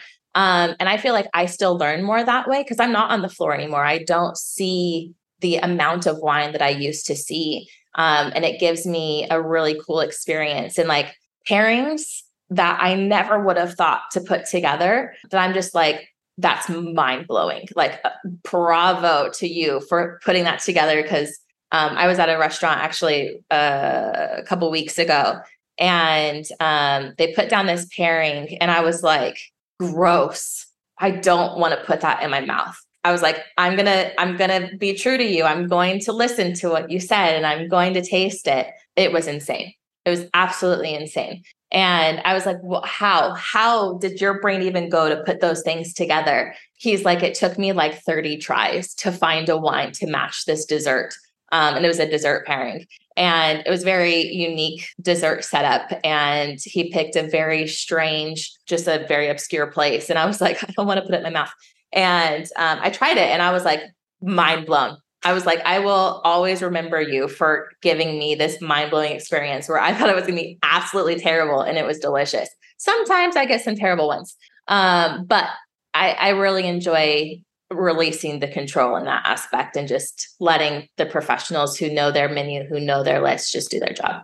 When you look at the next generation, the people that are actively studying, going through exams in the early stages, what do you kind of see of this upcoming sommelier spirit professionals? What's your take on where they're headed and all that? I see two routes, and I hope they start to merge together. I see a route that is like, I only want to focus on the hipster geek stuff. And like I've walked into wine bars that are focused, like it's a real young som. They're like, I love all the hipster geeky shit. And I'm like, sweet, let me see the list. And I'm like, I don't know a single wine on this list. And some of these, like, I feel out of comfort in those kind of places. And I'm like, if I feel uncomfortable, how does a person who doesn't know wine feel? And a lot of times I put the list aside and I order a cocktail when that happens, because I'm uncomfortable with the list. That I see in a lot of places. And I think that's unfortunate. Yes, it's great to have a place you can learn. I think it's great to have a page on your wine list that's really hipster, geeky, cool, hand sell. But how are your sales? Are you doing what's optimal for your business? Are you doing what you think is going to make you look like a cool som? Because I feel like your profit margin's probably not great if a lot of us are like, I don't know what this is. I'm not ordering wine. And so it's like, are you doing justice for your customers and doing justice for your investors or your partners or your owners or whoever they are? Or are you just trying to show off? And I don't like that style. And then opposite style, which is I lean more towards the newbies who are like, I just want to learn, I just want to know everything. But then they get scared to like jump in, and like you have to learn by experience in this industry. Yes, you can have a mentor. Yes, you can do these credentials. But if you pass the master's exam and you've never worked the floor, which I don't know if anybody's ever done that, I don't recommend that at all. Like how can you be a som if you've never worked the floor? How can you really be true to who you are if you've never like jumped in and actually done this? And a lot of them in that kind of boat, there's another fork that goes. There's the people who take the certifications and then they think they should automatically get a wine job, where the som on the floor should be able to do every single position in that restaurant, because you are just the person who's selling wine. You should be able to seat tables. You should be helping run drinks. You should be helping the bartender make cocktails if they're getting weeded. You should be able to run food if the kitchen's getting weeded. You should be able to take orders if your server's just slammed. The som should be the most experienced and the most helpful person on the floor, in my opinion. And so a lot of my students, they pass exams and they're like, okay, I'm ready to be a som. And I'm like, great. What positions in a restaurant have you worked in? What type of restaurant are you thinking? They're like, oh, I've never worked in a restaurant. I was like, well, let's walk before we run. Like, we need to learn how restaurants work. You should be a server before you're a som. You should run an expo line. You should do these things. And so a lot of times it's like, they're too excited. They're too ready for things that they don't quite yet deserve. And so I think that's part of kind of maybe my old school mindset and old school mentality is that you kind of need to work your way up through things. And I feel like it's kind of like, as a generation as a whole, this newer generation is like, we're going exactly for what we want, and we don't work our way up the ladder for it.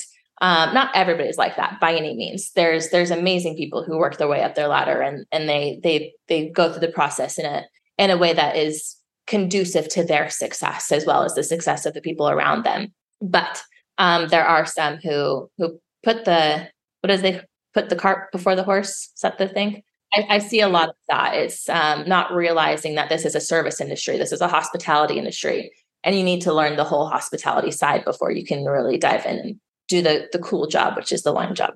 What's next for you professionally? Yeah, I actually just launched a second company, which I launched 3 weeks ago, which is the wellness side. It is tying together kind of two sides of my world. When I was in the wine world, I didn't find balance. I ate poorly. I didn't take care of my body. Fitness wasn't a focus of mine. The exams were so focused of mine that I lost a lot of balance and a lot of things. And so I did some personal training certifications and breathwork certifications and mindfulness, and got a board certification for health and wellness. And I'm launching that side, which focuses on just helping people find balance in their life and bringing balance to their life through a well-rounded approach with nutrition. That's probably the base to everything I'm doing is nutrition focused, because I had a lot of health issues, and I had a doctor say they want to do exploratory surgery. No, no, no. Those words don't go together. We're going to learn some nutrition and we're going to learn some other things before I start letting you just go tinker around inside of me. And I cured a lot of my own ailments through nutrition and through learning about how food can heal you if you find what works best for your body. And so my path is now twofold. It's all helping people. I love helping people. I'm a giver to a fault at sometimes. And so it's building the wine side to be more sustainable. And I want to build out courses and have a subscription type of platform for online courses. So you can just go in and learn about Bordeaux or Burgundy or Bierzo or Riesling or whatever you want to learn about. That's takes a lot of time to build the content for that. And so that's up and coming. And then the coaching realm for sure, finishing up the free resources for the site. And I have a lot of people criticize me that the site is free. They're like, you can make so much money on having, a membership base to the site. And I'm like, I know I can.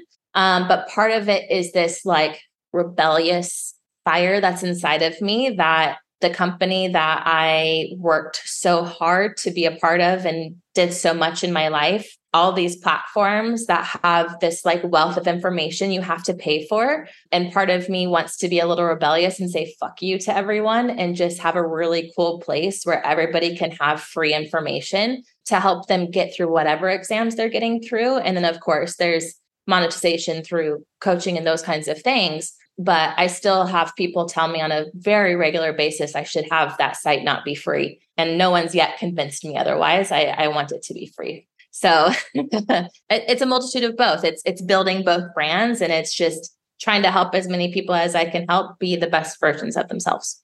The health and wellness side, is that still falling under JWaugh Education? Is it a separate name? Is it a separate website? What is... It's a whole separate company. So it's JWaugh Wellness LLC, and the website is JWaugh Wellness. So just my first initial last name and then wellness. That is, I cross promote them on both websites, but I'm not directly, like, obviously tying the two of them together, because a lot of people in the wellness world are not in the wine world. But a lot of people in the wine world do want to have more wellness in their life. And so I do cross promote a bit. Obviously I'm talking about it right now, but it's all just trying to help people bring balance to whatever it is that they're wanting in their life, whether it's studying or wellness or health or, I don't know, nutrition, whatever it is. So on that new business that you're building that just launched a couple of weeks ago, is that going to spider out very similar in style or format that your wine education did? How's that going to kind of be structured? Like, what are you thinking? Obviously, this could all change. Like, it's like things evolve, things flow. Like, but what are you thinking as of right now? Yeah, as of right now, it is a coaching-based platform where we dive into how to maximize nutrition for yourself, how to bring balance to your life, and more coaching focused, creating customized meal plans, those kinds of things. But there is a blog that as of right now, I have called the Wellness Shala. The blog is going to be all about educational aspects of wellness. Like, it is incredible the amount of things that we've been told our whole life that are either myths or 100% false, that were just created because some marketing person thought that this is a great way to market something. There are so many fads, so many things that are lies in the industry. And so the Wellness Shala, it's just going to be a free blog that I'm going to focus on educating people on, like, the facts. And some of it will get geeky, but in the beginning, it's all going to be very basic focused. Like the first blog that came out a couple of days ago is why wellness care is crucial over illness care. Because we don't think about wellness care. We go to a doctor, the doctor says we have this ailment, we need to do such and such to fix it, but doesn't give us a game plan on how you do that, doesn't tell you why these changes are important, what is actually happening in your body, why your body is having this ailment. It doesn't go into it. They're just like, yeah, go work out 3 times a week, healthy. Well, I was eating healthy. I was eating some of the healthiest things ever. And then I found out through some blood testing that I was not eating properly for my body. And as soon as I changed the way I ate, like my whole life changed. I could build muscle. I was like dry heaving bile for 7 years of my life on a weekly basis, incredibly sick. And I haven't been sick in years after just learning about nutrition and eating optimally for my body. And so it's just these little things that the doctors only have so much information in their scope of practice, where this is to help you, like, okay, the doctor told you this. Now this is why we change things. This is how we start to implement things. These are the baby steps we take. This is how we give you a practice and a path to wellness rather than curing whatever illness you have. The doctor thing is like I recently had to get some blood work done for something, and it's one of the biggest, health doctor organizations we have here in the state. And great, they put, your results in your online thing or whatever, but I still had to call and was like, hey, you guys put this up here. What does this mean? Like, do I have this? Do I not? Like, I don't know how to read this. I don't know how to read medical results. Like, you guys just put in the medical results. What does this actually mean? And they're like, oh, well, it just means this is it. And I'm like, okay, well, could you put that there so I didn't have to call, It's like, and it wasn't anything like seriously concerning or anything like that. It was more a formality, but I'm like, I don't know what this is. And you call your doctor and you're like, help me figure that out. Like, oh, you have to schedule another appointment and pay me another $50 for me to tell you what this little score means and like how you fix it. And even then, sometimes they're like, oh, like HDL. They're like, oh, you just need to exercise more and eat healthier. And I'm like, I literally exercise every single day and I eat so much omega-3 and all these other fatties. Like, no, like I need you to help me out more. And it was kind of another bit of frustration of not getting answers, getting the help, and not getting the ease of information given to me that kind of took me down that path as well. So this next question comes from the previous guest on the podcast, Sommelier and General Manager of Commune here in Columbus, Ohio, Andrea Moore. She left behind a question for you. What is your favorite part about your craft? Helping others. Like the light bulb that goes off when they get it, or like when you told them the one thing that like they knew, but they just needed validation for, and they're just like, I get it. Okay. Like I can do this now, or, oh, that region makes sense now, or, oh, I understand why I taste this way now. Or, I mean, it's different for every single client, but that light bulb moment that they have, whatever that light bulb moment is for them, when you see it and you're just like, bing, and you're like, I'm a good teacher. Okay, this is great. That moment. And then you know that you made an impact in their life and you helped them and like you did your job. That is my favorite moment.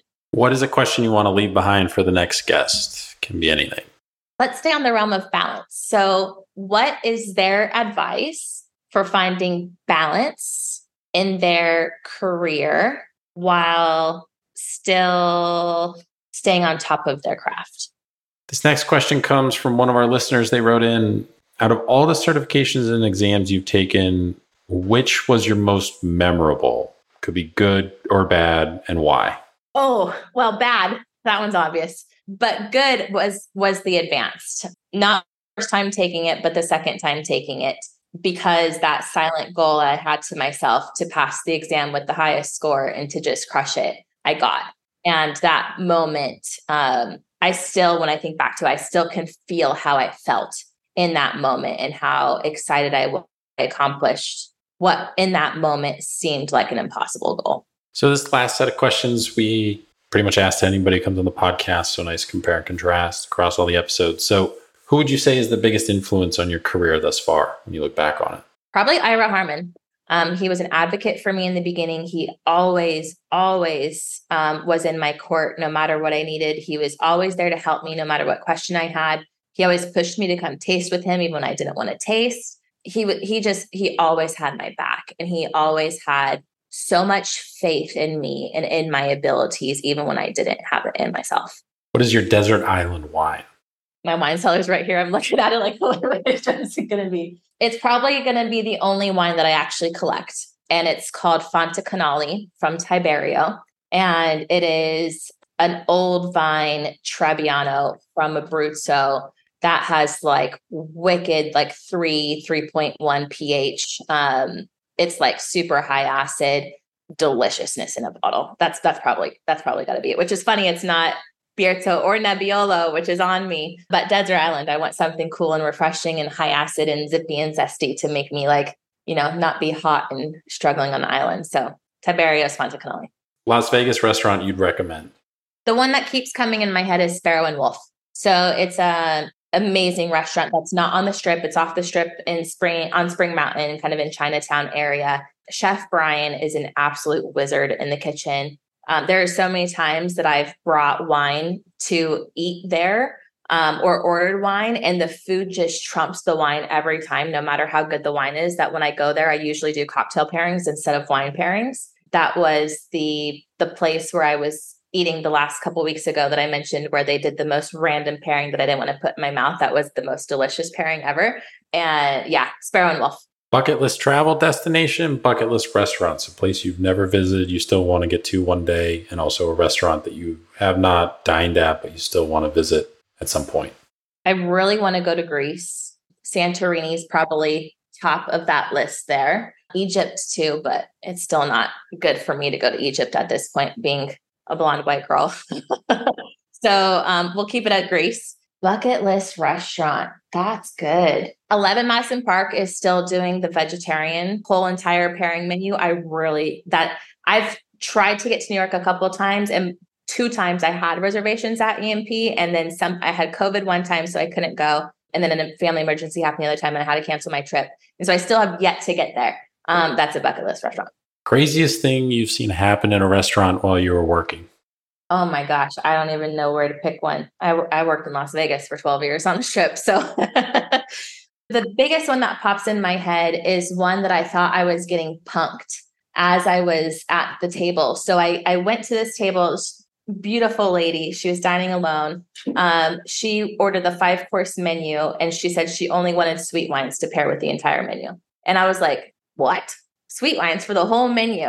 And it was like just before I was sitting for MS, and I thought one of my bosses like hired this lady to come in to like give me a hard time. Because he did that. He would go to tables before I got there and be like, tell her this, tell her that. We're giving her like hard scenarios. Oh, that was going for my advanced, not for my master's, for my advanced. I literally asked her, I was like, are you punking me right now? Did someone come tell you to ask me this? And she was like, no, is that bad? And I was like, nope, I'm sorry. Just disregard what I said. I'm happy to do a whole entire sweet wine pairing for you.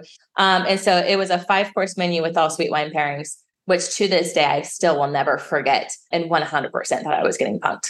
Food or drink guilty pleasures? Is there anything that you know is unhealthy for you, but you just can't help yourself, whether it's candy or chips or whatever? Ice cream. 100% it's ice cream. I have to like give myself restrictions on how much ice cream I can eat. There's this Ben and Jerry's. It's like a chocolate chip cookie dough. And then there's this chocolate topped layer on top, and it's got these caramel cup. Oh my God, it's like crack. It's so good. I actually ate so much. Summer, my LDL went up really high, and I was like, okay, you can't eat any more ice cream for a while. So 100% is ice cream. Wine recommendations. So we broke this into 4 categories. So they are $20 and under, $50 and under, $100 and under, and then over 100, no limit. All 4, or 3 of the 4 could all be below $20 if that's what you want to recommend. You don't have to go up to 100. But what do you recommend for the person that is just starting to get into wine? This is stuff you should try. Like, that's kind of what we're looking for here. So first category, $20 and under for a bottle. What do you recommend? The first one that comes to my mind is Tiberios, just their regular Trebbiano. It is incredible steal for the money, and it is absolutely delicious. Up to $50 for a bottle. So 0 to 50 in that range. I don't know if I could say a specific producer, but anything in like Chianti Classico, 100% you're going to find really delicious, amazing quality. Delicious wines for sure. And I feel like the wines go with a good majority of a lot of things that you could have on your table. Up to 100. Village level Burgundy from a high quality producer, because a lot of times it's their top end grapes that are like left over, or maybe it didn't like go into their actual Premier Cru or Grand Cru bottling that goes into their Burgundy bottling in an off vintage. Wines are going to be phenomenal. Over 100, no real limit. What are you recommending? Barolo, any of them. Like, I like the traditional producers myself that are not using new oak. Go at least 10 years old, try 20, 40, 60 years old if you can. Hands down, hands down. What is one book focused on beverage that you think everyone should read? So for the book, the one that's coming to my mind is Tom Stevenson. His newest edition actually just came out not that long ago. And that gives you the foundational knowledge you need of every important wine world. And that would be the book that I would take when I would this is going to sound so geeky. When I was studying, when I was going on vacation and I didn't want to bring my computer or bring flashcards or something like that. The book is kind of big. So you have to want to travel with something heavy. But that is what I would bring. And I would just be like, okay, I'm going to open the book and close my eyes. And this is the thing I'm going to read this morning. So I get a little bit of, studying in. And the foundational information that's in there will never be out to date. And I highly, highly recommend his books. Last question. I'm an Anthony Bourdain fan, but not everybody is or was. If you were, is there a moment, episode, scene that still stands out to you? If you weren't, is there somebody else who was on TV, Emerald, Guy Fieri, whoever, that you always kind of gravitated towards when you were coming up through your career? Really good question. I did not get on the Bourdain wagon, not because I disliked him by any means, but I just didn't watch much TV. When I was studying, I was really strict with myself. Again, I lost balance. I lost a lot of things when I was studying, and I didn't really let myself turn on the TV. And if I did, it was mindless watching like Friends or something like that. So there's a huge, huge portion of my life that I didn't see a lot of the things that everybody else has seen. Movies, all those kinds of things included. People think I'm crazy for the stuff that I haven't seen. If I had to pick one food person, I don't know why Martha Stewart is coming into my brain. I don't know if I followed her stuff or did her recipes or something like that. Maybe because we were just talking about her the other day because we were driving down to the Strip and she had this huge billboard in Las Vegas. And I was like, the way she has evolved her career over each decade to be in consistency with the times, partnering with Snoop and doing CBD stuff. And it's not just Martha Stewart's Living or whatever it was back in the day. She's whoever this person who manages her career and her audience and her scope, really dials it in. And I was like, that's just incredible to have that long of a career. And you're still in the now, you're still doing things that matter today. Maybe that's why she's coming to my mind. No, I mean, somebody will eventually do probably a case study on her career. Cause it was very at home, housewife focused. And that was just kind of the time. And then things slowly evolved and she started loosening up a little bit. And then she went to jail for the insider trading thing. And then since then, it's been all over the place. So yeah, it's so funny. When I worked for Southern, we were selling CBD stuff. And I was like, Martha Stewart has a CBD line? What the heck? It's hilarious. They've done an incredible job with her career. Where can people find you? Social media, website, plug everything. Everything. Oh, that's a lot. Okay. So pretty much all of the education side is either at JWaugh Education or www.jwaugeducation.com. So it's JWaugh and then education.com. And then for the wellness side, it's the same thing. It's JWaugh Wellness, at JWaugh Wellness for Instagram and Facebook, and then www.JWaughWellness.com for the website. Well, this was awesome. Your career has been immensely impressive. When having to do research, I had to double check and make sure I was writing most of the certifications down. I wasn't double counting things because there's a lot. Just everything that you've gone through, overcome, and kind of building what you've built up to this point too as well. It's very admirable, and it's really cool to see it kind of continue to spider out into all these other things. And it's a great platform. I use some of the resources that are on there too as well, as I'm starting to get into some stuff. Stay in touch, and if we make it out to Vegas anytime soon, we'll hit you up, but I'm sure we'll be chatting with you. But thank you again. Stay in touch, and have a good rest of your night, and we'll talk to you soon. You as well. Thank you so much. I appreciate it. Big thanks again to Jessica for coming on the podcast, taking some time out of her day to come on and chat about her career and her websites, JWaugheducation.com and JWaugh Wellness. Again, check those out if you get the chance, if it's something that you're interested in terms of either the nutrition and wellness aspect, or also the world of wine, spirits, beer, hospitality, all that stuff too. The wine side, I've been a frequent browser, looker, reader. It's an invaluable resource for me. The wellness side, I haven't checked out too much. I browsed around there, but I haven't gotten super deep into it, but looking forward to touching base on that too as well. But, she's an amazing professional. Just the super detailed knowledge that she provides is just fantastic. So if it's something that you're interested in, check it out. Like I said, she has a bunch of different study products too as well, but also does, life coaching and also tastings and wine coaching if you're studying for an exam and whatnot too as well. So pretty awesome when you get somebody who's passed the master sommelier exam, kind of basically give you tips on if you wind up getting to that level, like how it's going to go, how to prepare yourself. And there is a certain aspect of where somebody can give you all the knowledge in the world and you still have to go through it and do it and experience it yourself. That is a thing, but being super prepared as much as possible can alleviate some of that stuff too as well. So again, you can follow her on Instagram at JWaugh Wellness and also at JWaugh Education. Make sure to follow us on Instagram at SpoonMob. We're on all the other social medias, but pretty much just use Instagram. We are not on Threads. We are not going to be on Threads. I don't think anybody who's on Threads is still on Threads anymore, it seems like, based on stuff that I've read. So we're not on there right now. Maybe that changes in the future, but really it's just Instagram. I like photography and photos. I think that is more beneficial and intriguing than the world of video. World of video is certainly entertaining. I enjoy it, but I don't want to produce it. I just don't want to go through all that work to do all the editing, all the syncing up of the video and all that for, not much kind of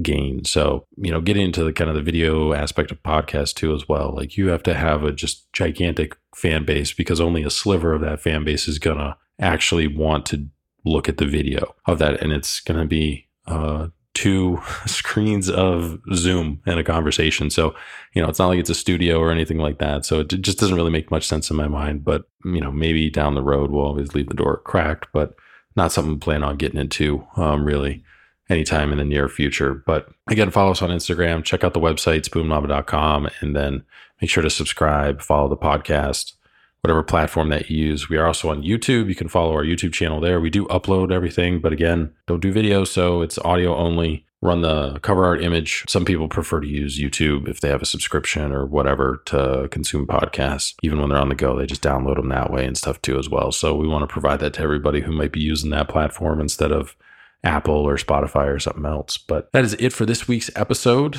Again, if you're new here, welcome. If you've been here for a long time, thank you for your continued support. We've been in kind of a mostly wine lane. I mean, we've had some few chefs and stuff like that too as well, but we're in a pretty heavy wine lane. It's just kind of worked out that way. It wasn't intentional. Some stuff's been rescheduled and moved around. So we do have chefs and restaurateurs and everything still on the books. So this isn't a wine only podcast or anything like that now. It's just kind of the way it's worked out. But I still think the conversations are super informative, super entertaining, super enjoyable. So that's kind of why we keep doing it, keep reaching out to different professionals, just because it's fun to talk to them just about their experiences on kind of the other side and kind of get the whole picture too. So that is it for this week. Continue to help spread the word, and we will talk to you guys next week on Thursday.